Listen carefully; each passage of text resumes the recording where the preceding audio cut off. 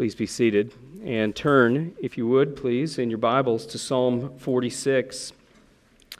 Psalm 46, which is the basis, it's the foundation from which Luther wrote his famous hymn, "A Mighty Fortress is Our God," is a well-known psalm among the people of God. It's a psalm that opens with a statement of confidence.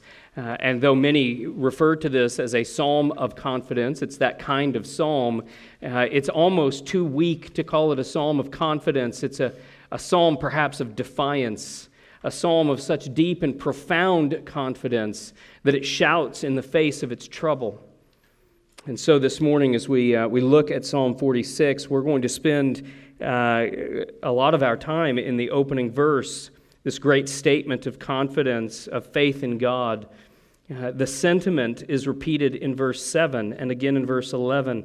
And these three verses, 1, 7, and 11, give shape and structure to the psalm. This morning we're going to consider verse 1, and we're going to take as much truth out of verse 1 and comfort that comes from that truth as we can. And then we're going to consider what two results are, two realities are because of what is true in verse 1. Two ways that the Christian lives in this world as a result of this truth this morning. Let me pray for us, and we will read Psalm 46.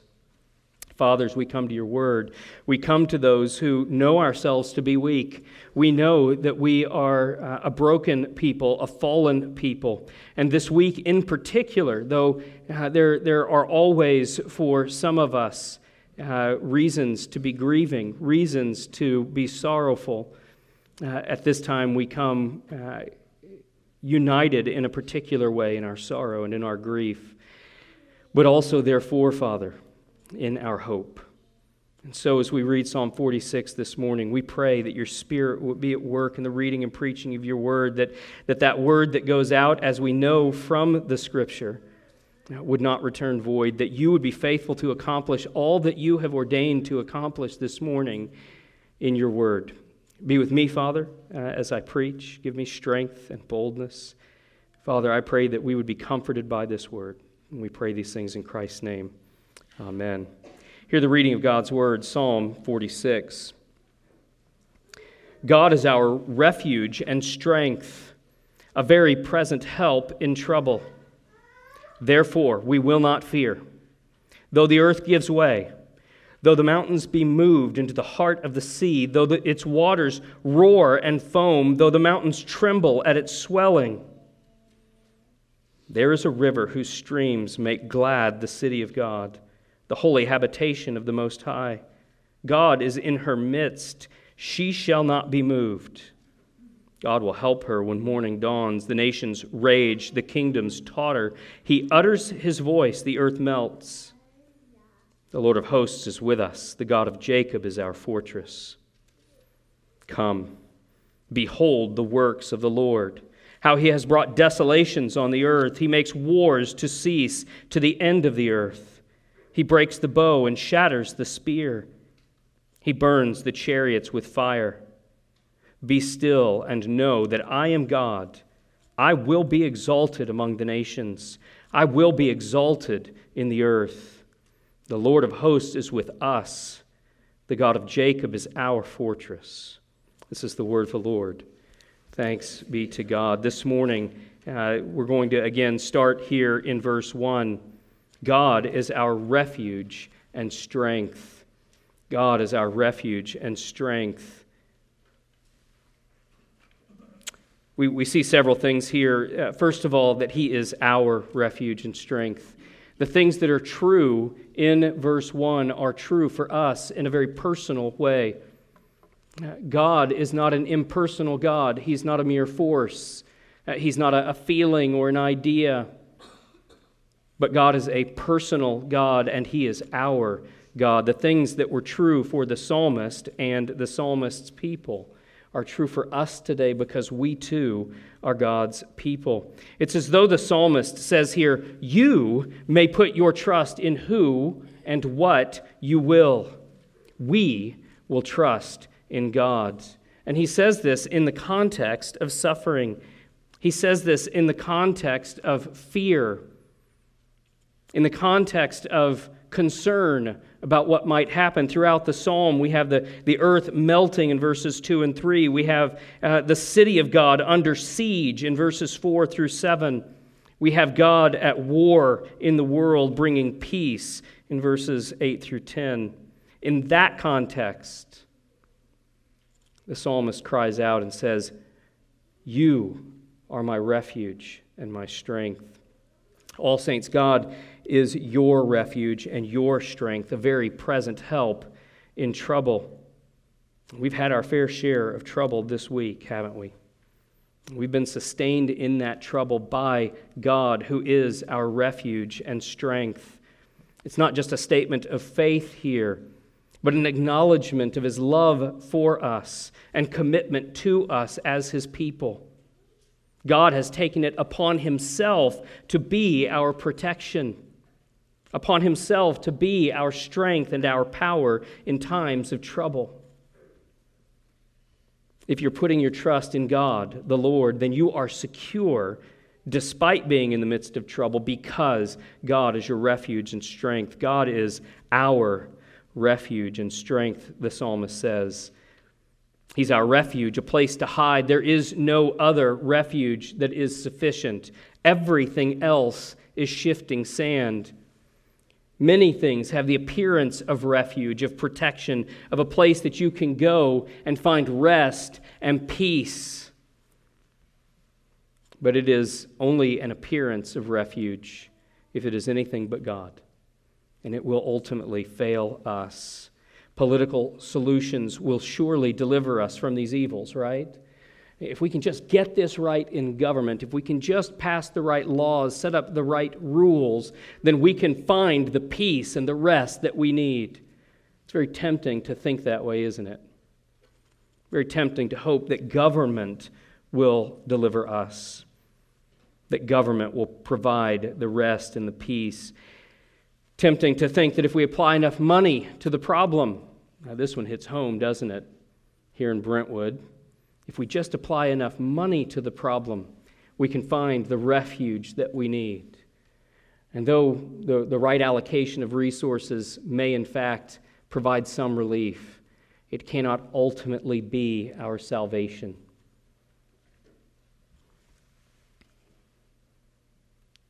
We may see an improvement briefly if we just throw enough money at it, but like any other defense, it's ultimately penetrable. The problem here in putting our hope, our trust in anything else is not only that it will ultimately fail us, but it's that we instinctively know that it will. And what that means is it is no rest now. It is no comfort now. Hiding and resting in a fallible fortress is no rest at all, is it? But God and God alone is our unfailing and impenetrable refuge. The psalmist says not only that God is our refuge, but that He is our strength, a source of strength to stand up under the troubles of the world, and no other source of strength will be sufficient but our God. All other strength is weakness. Paul is hanging on this idea in 1 Corinthians chapter 1 when he says, "For the word of the cross is folly to those who are perishing, but to us who are being saved it is the power of God. For it is written, I will destroy the wisdom of the wise and the discernment of the discerning I will thwart. Where is the one who is wise? Where is the scribe? Where is the debater of this age? Has not God made foolish the wisdom of the world? For since in the wisdom of God, the world did not know God through wisdom, it pleased God through the folly of what we preach to save those who believe. For Jews demand signs and Greeks seek wisdom, but we preach Christ crucified, a stumbling block to Jews and folly to Gentiles, but to those who are called, both Jews and Greeks, Christ, the power of God and the wisdom of God. For the foolishness of God is wiser than men, and the weakness of God is stronger than men." God is our refuge and our strength. Thanks be to God that He is indeed our strength.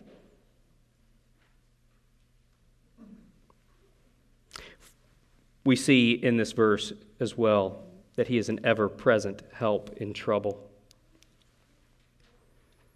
Brothers and sisters, in the face of our trouble, God is not hard to find. The psalmist cries out at times, "Where are you?" But he always turns, he's addressing himself to God even as he cries out, "Where are you?" isn't he? God is right there.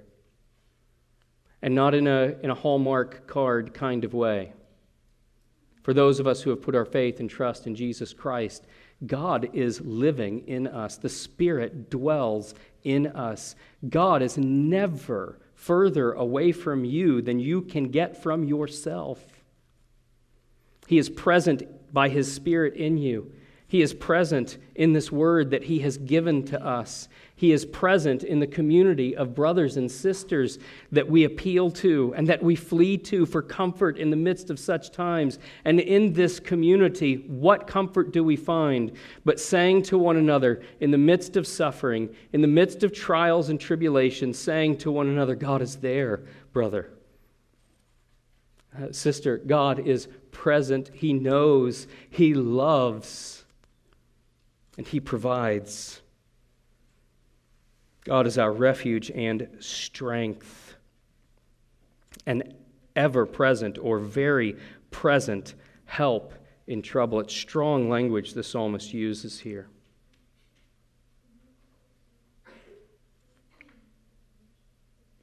He is with us, Emmanuel, the name given to Christ in Isaiah, which literally in Hebrew means God with us.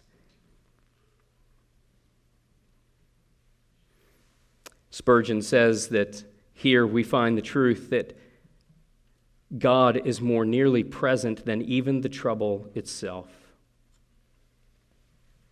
We don't have to go far. God does not hide Himself from us. He is present in us by His Spirit.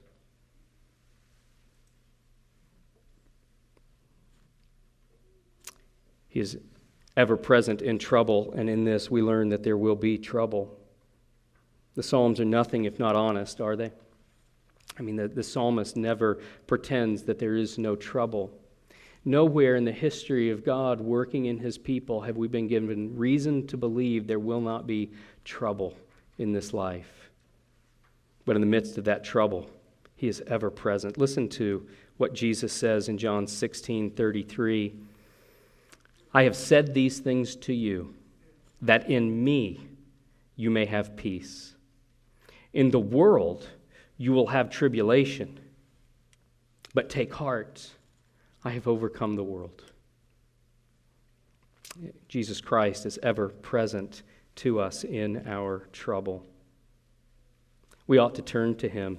I was preparing for Sunday school and came across, we'll revisit it here in the next hour after worship while we're in Sunday school, but in Isaiah chapter 8. Isaiah has been pouring his heart out in prophecy to the people and been ignored.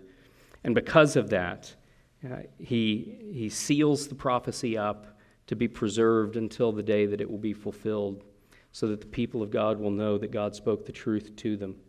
And listen to what he says about this people.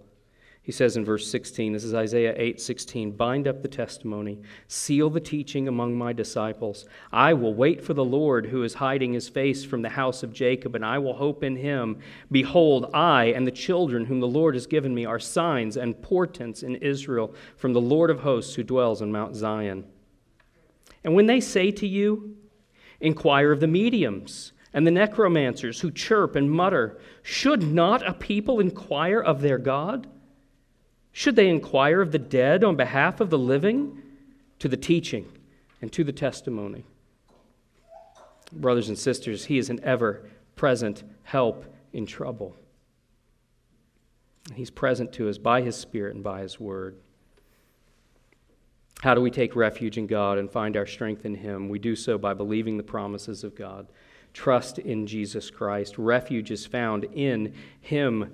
Notice in John 16 that I read just a moment ago, Jesus says of Himself that in me you may have peace.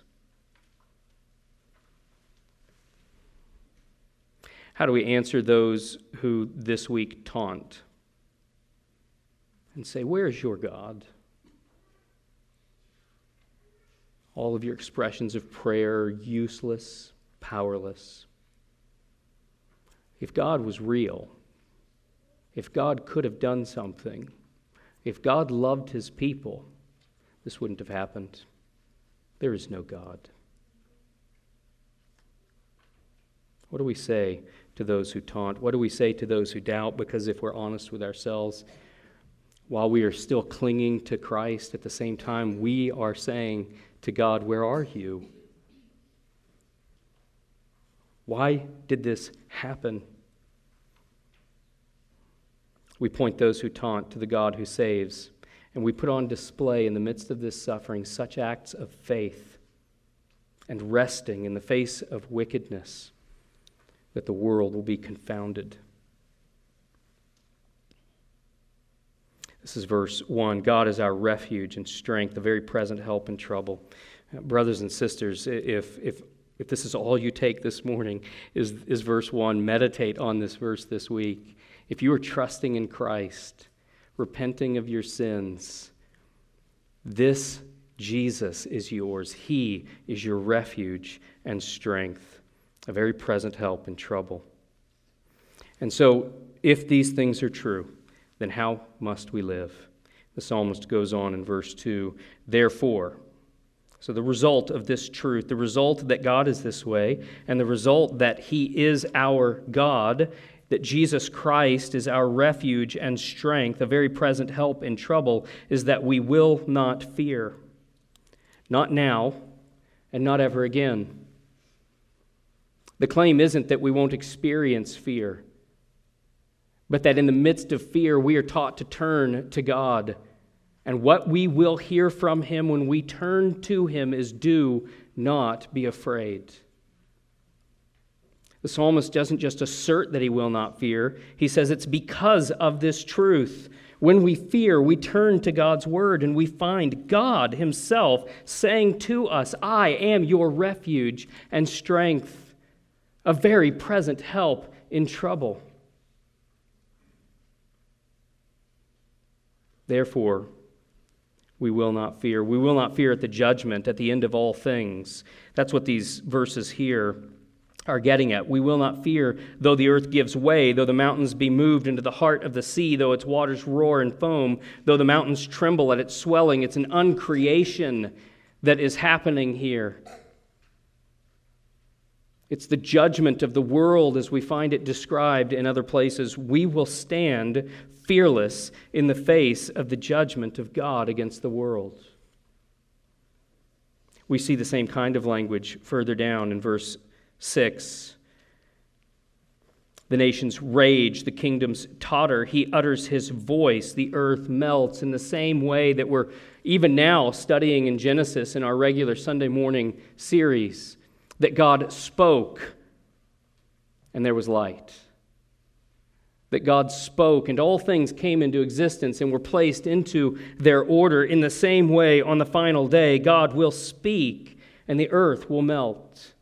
And we will be there in the city of God, fearless in the face of it, because he is our God. The Lord of hosts, verse 7, is with us. The God of Jacob is our fortress. We will not fear at the judgment. And if we will not fear at the judgment, if we will not fear at the destruction and uncreation of all things, what could we possibly have to fear now?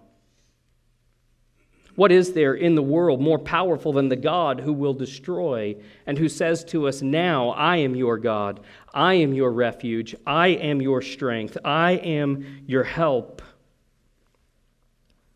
Not only will we not fear in the future, but there is no reason to fear now, though our enemies surround us.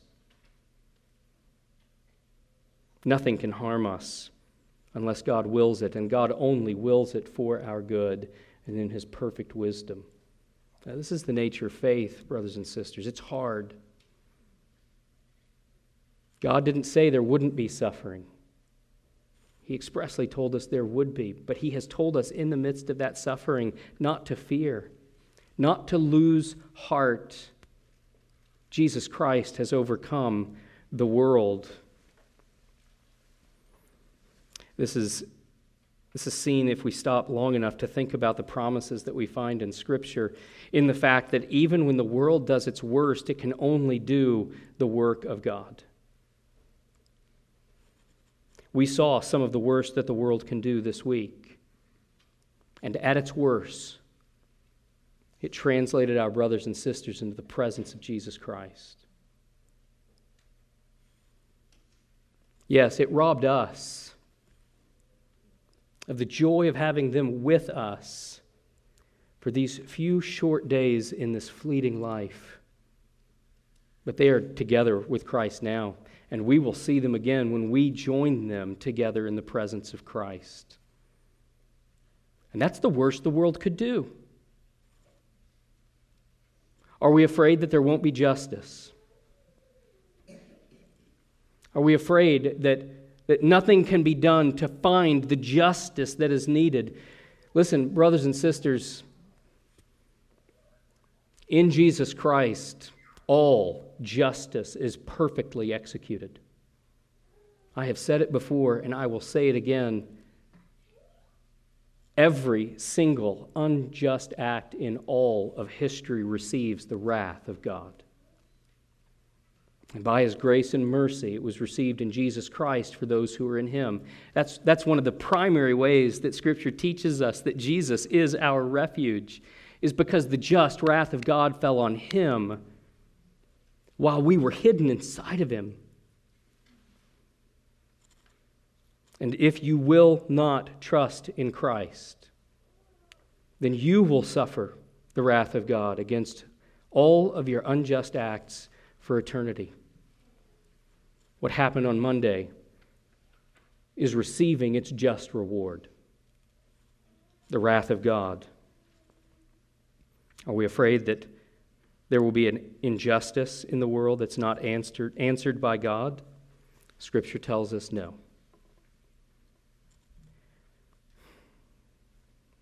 It's not only accomplished, but it is accomplished by God Himself and therefore perfectly. What will we fear? Will we fear death? There's a story, and if I remember correctly, because I didn't look it up this week, I think it's Martin Lloyd-Jones, who laid dying in the hospital. The hallways were filled with brothers and sisters in Christ praying for his life, and he sent a message out into the hallway, tell them to stop praying. I'm ready to go.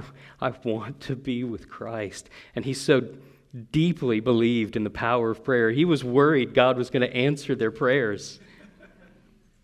And he was ready to go. Do we fear death? No. Brothers and sisters, there should be no fear of death. Whatever it is that we might fear, all of it is consumed by and under that heading of the great words of comfort that Christ gives us. I have overcome the world. It's not enough that we would not fear. That is not sufficient. It's not enough to say, don't be afraid. God says to us, be glad. This is our final point this morning.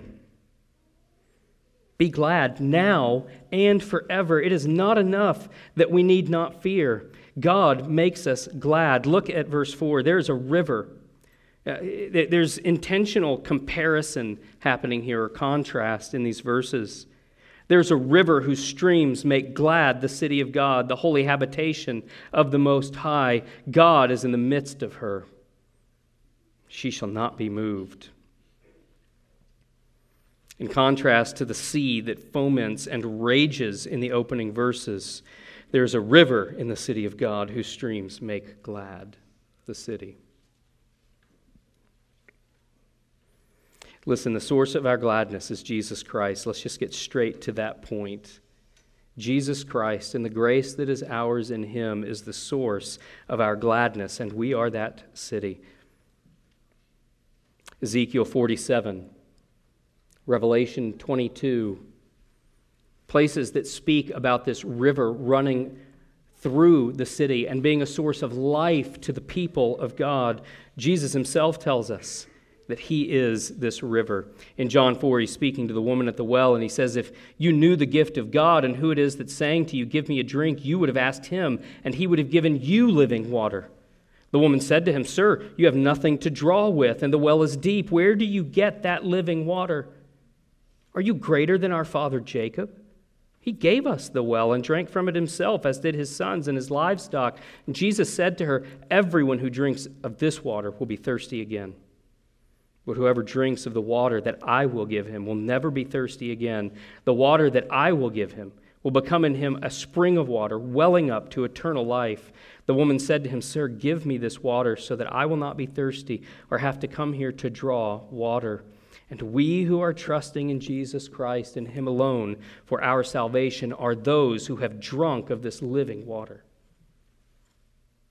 Listen, we are the city of God, and Christ is that stream. Brothers and sisters, you have already drunk from the river that flows through the celestial city and makes glad the city of God.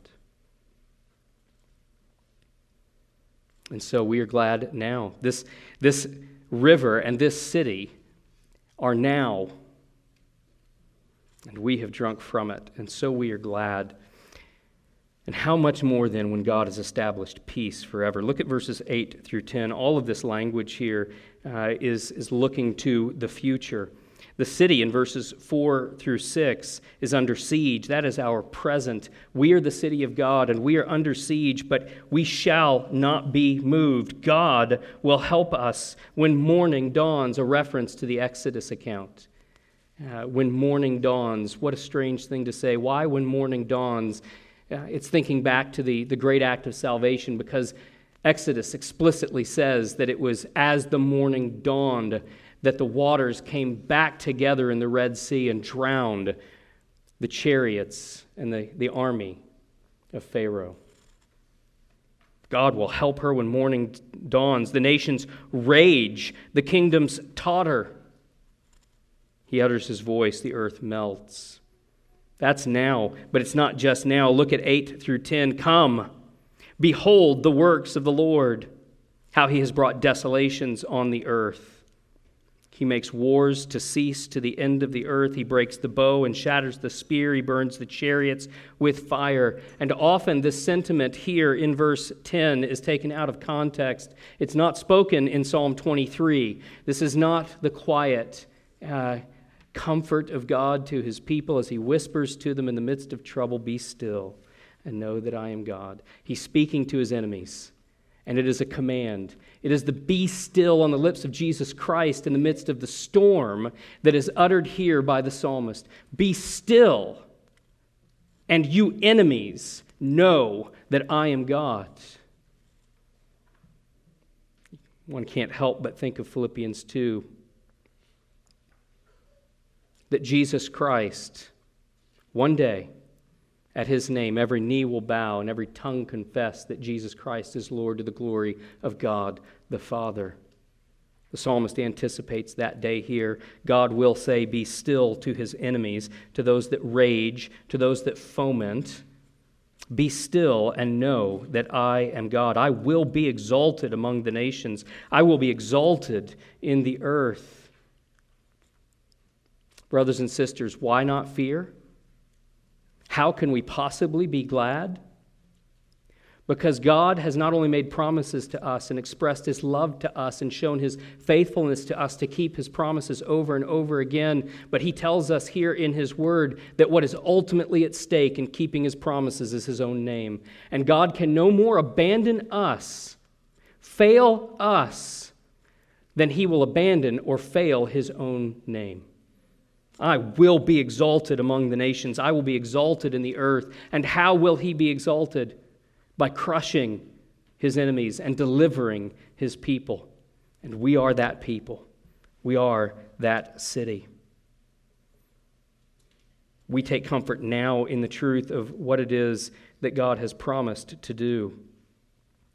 Eternal life has already begun for those of us who are in Christ. The greatest enemy is death and has already been conquered by Jesus Christ for us. And though we don't have peaceful circumstances now, We have peace in the midst of all circumstances because of who God is, what He has done, and what He has promised He will do. We know that a perfect peace is coming, and this hope is secured for us already in Jesus Christ.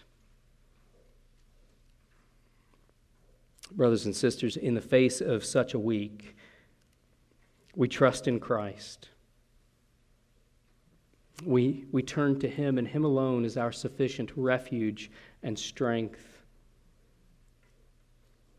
We know that He is present with us, living in us, and by His word and among His people.